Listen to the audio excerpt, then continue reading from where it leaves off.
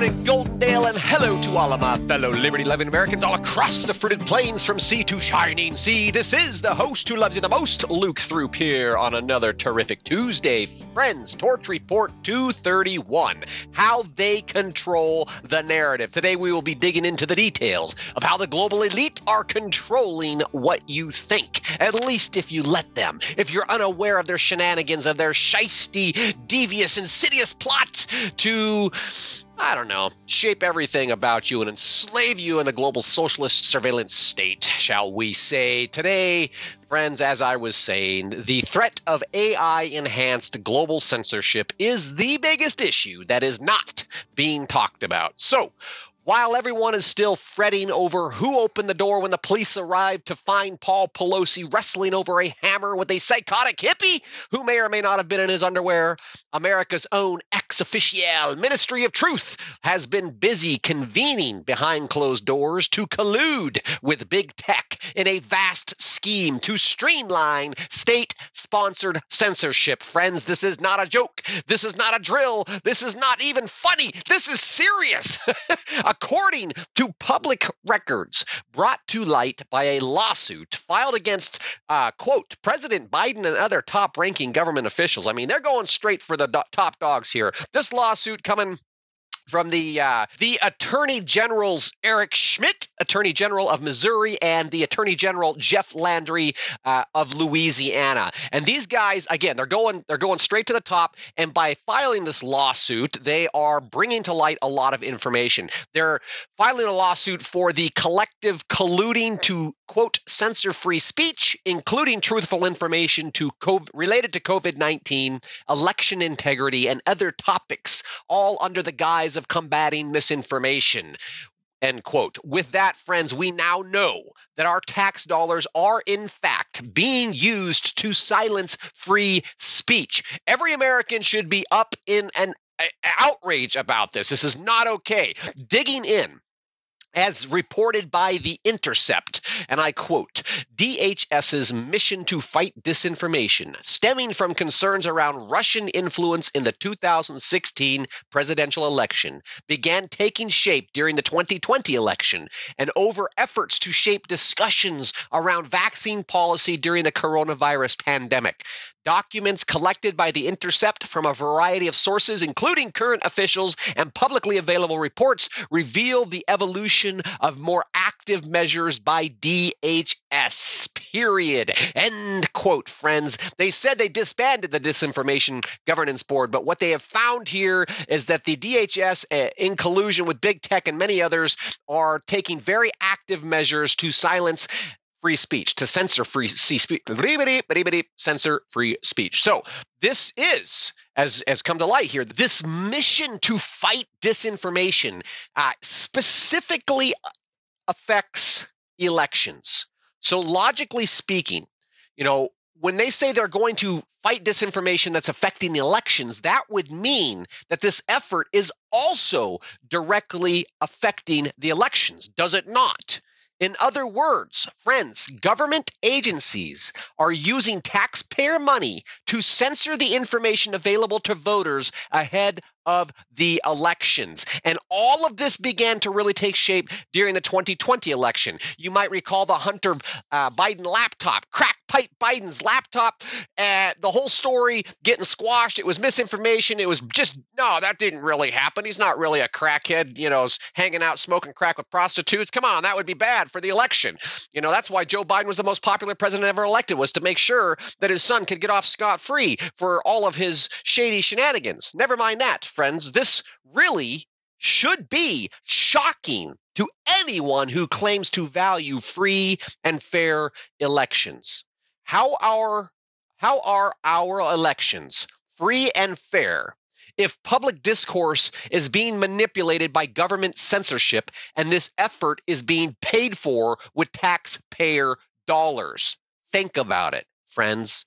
Worse yet, as with all government programs, the scope of this state-funded operation has quickly expanded to include censoring of any counter-narrative news about the origins of the Wu flu, dehumanizing medical mandates, emergency authorization of sketchy genetic injections, and other pandemic-related concerns, as well as anything else that might reflect poorly upon the most popular sock puppet president ever elected. Going on here, according to a draft copy of DHS's Quadrennial Homeland Security Review, DHS's capstone report outlining the department's strategies and priorities in the coming years, the department plans to target, quote, inaccurate information, end quote, on a wide range of topics, including the origins of COVID-19 pandemic and the efficacy of the COVID-19 vaccines, racial justice, U.S. withdrawal from Afghanistan, and the nature of U.S. support to Ukraine, end quote.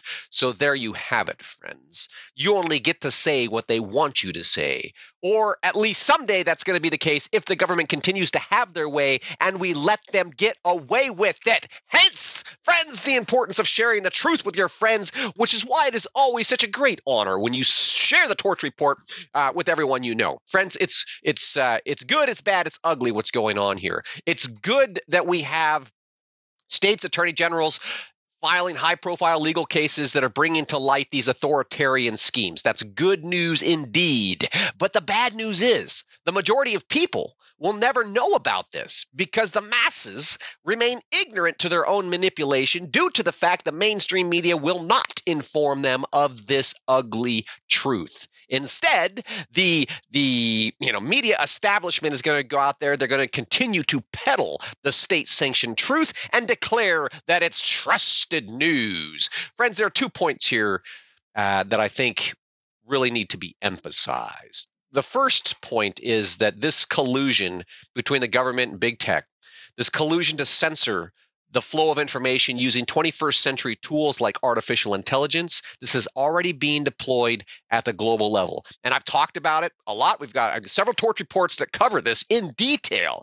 But the second point I really want to drive home here is that this does not mean that all counter-narrative news is immediately going to disappear and be taken down.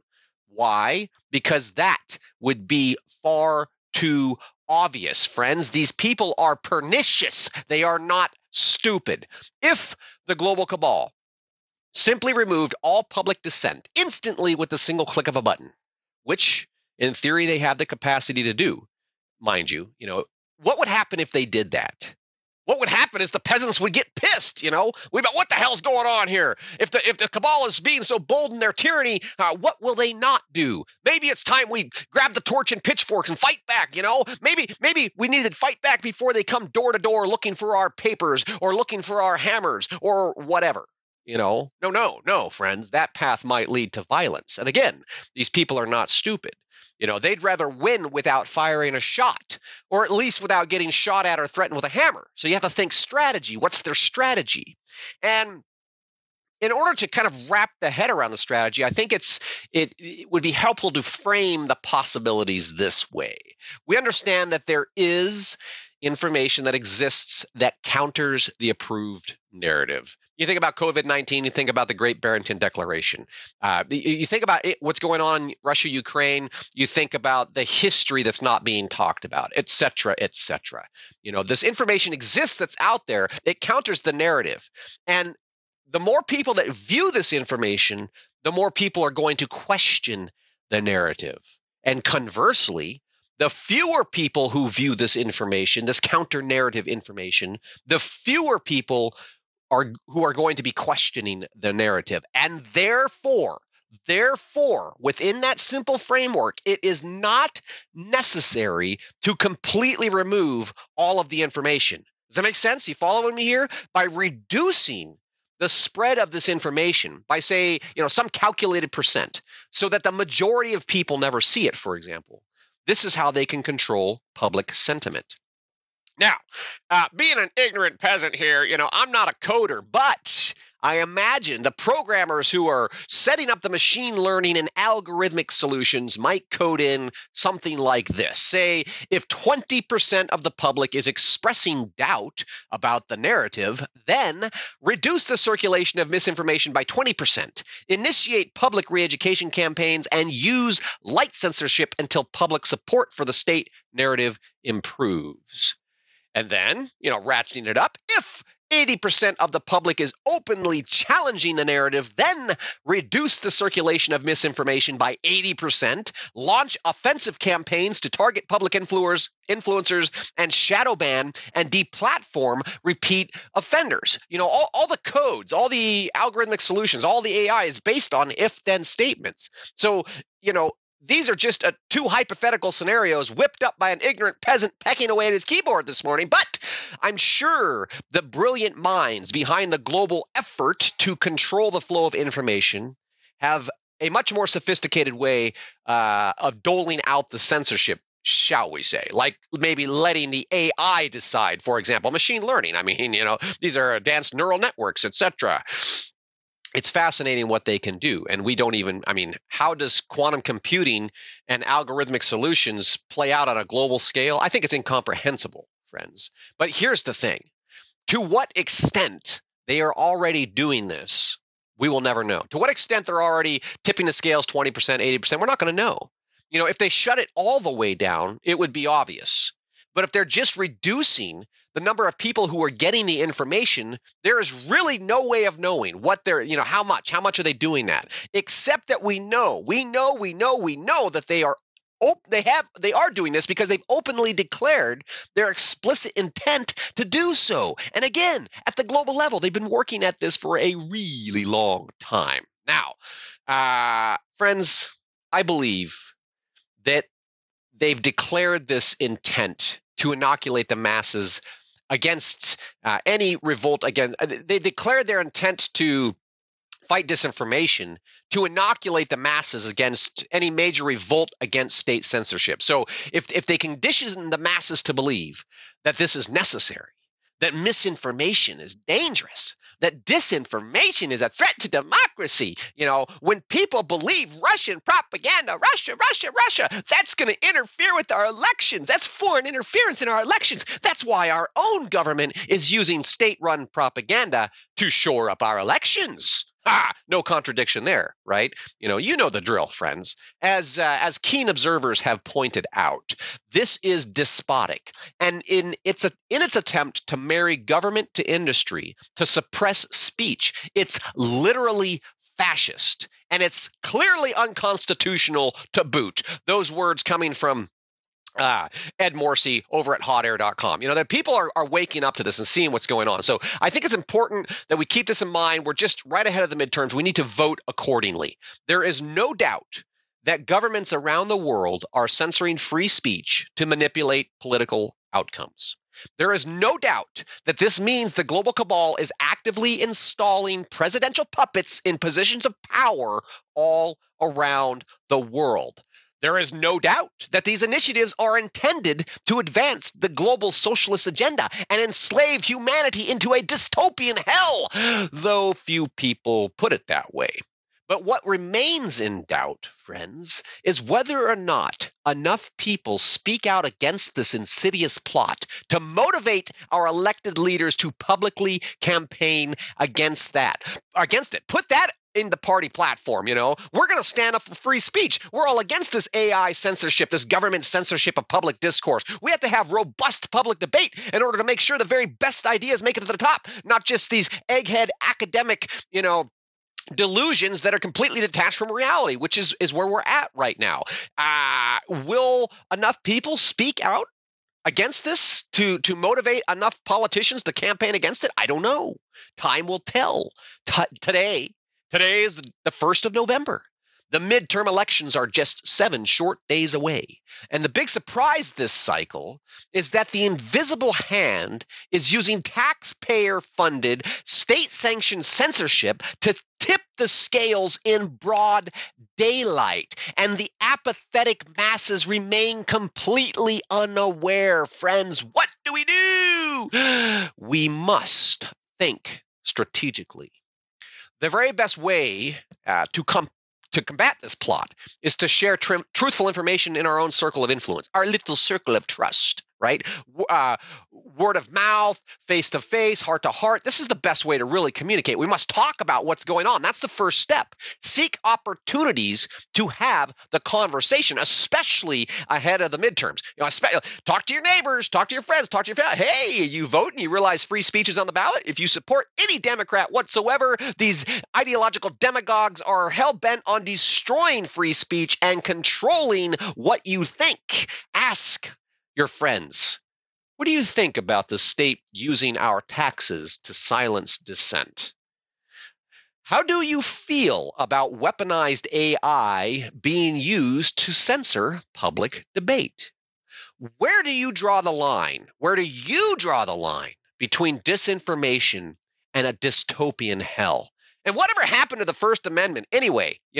Friends, conversations like this catalyze action.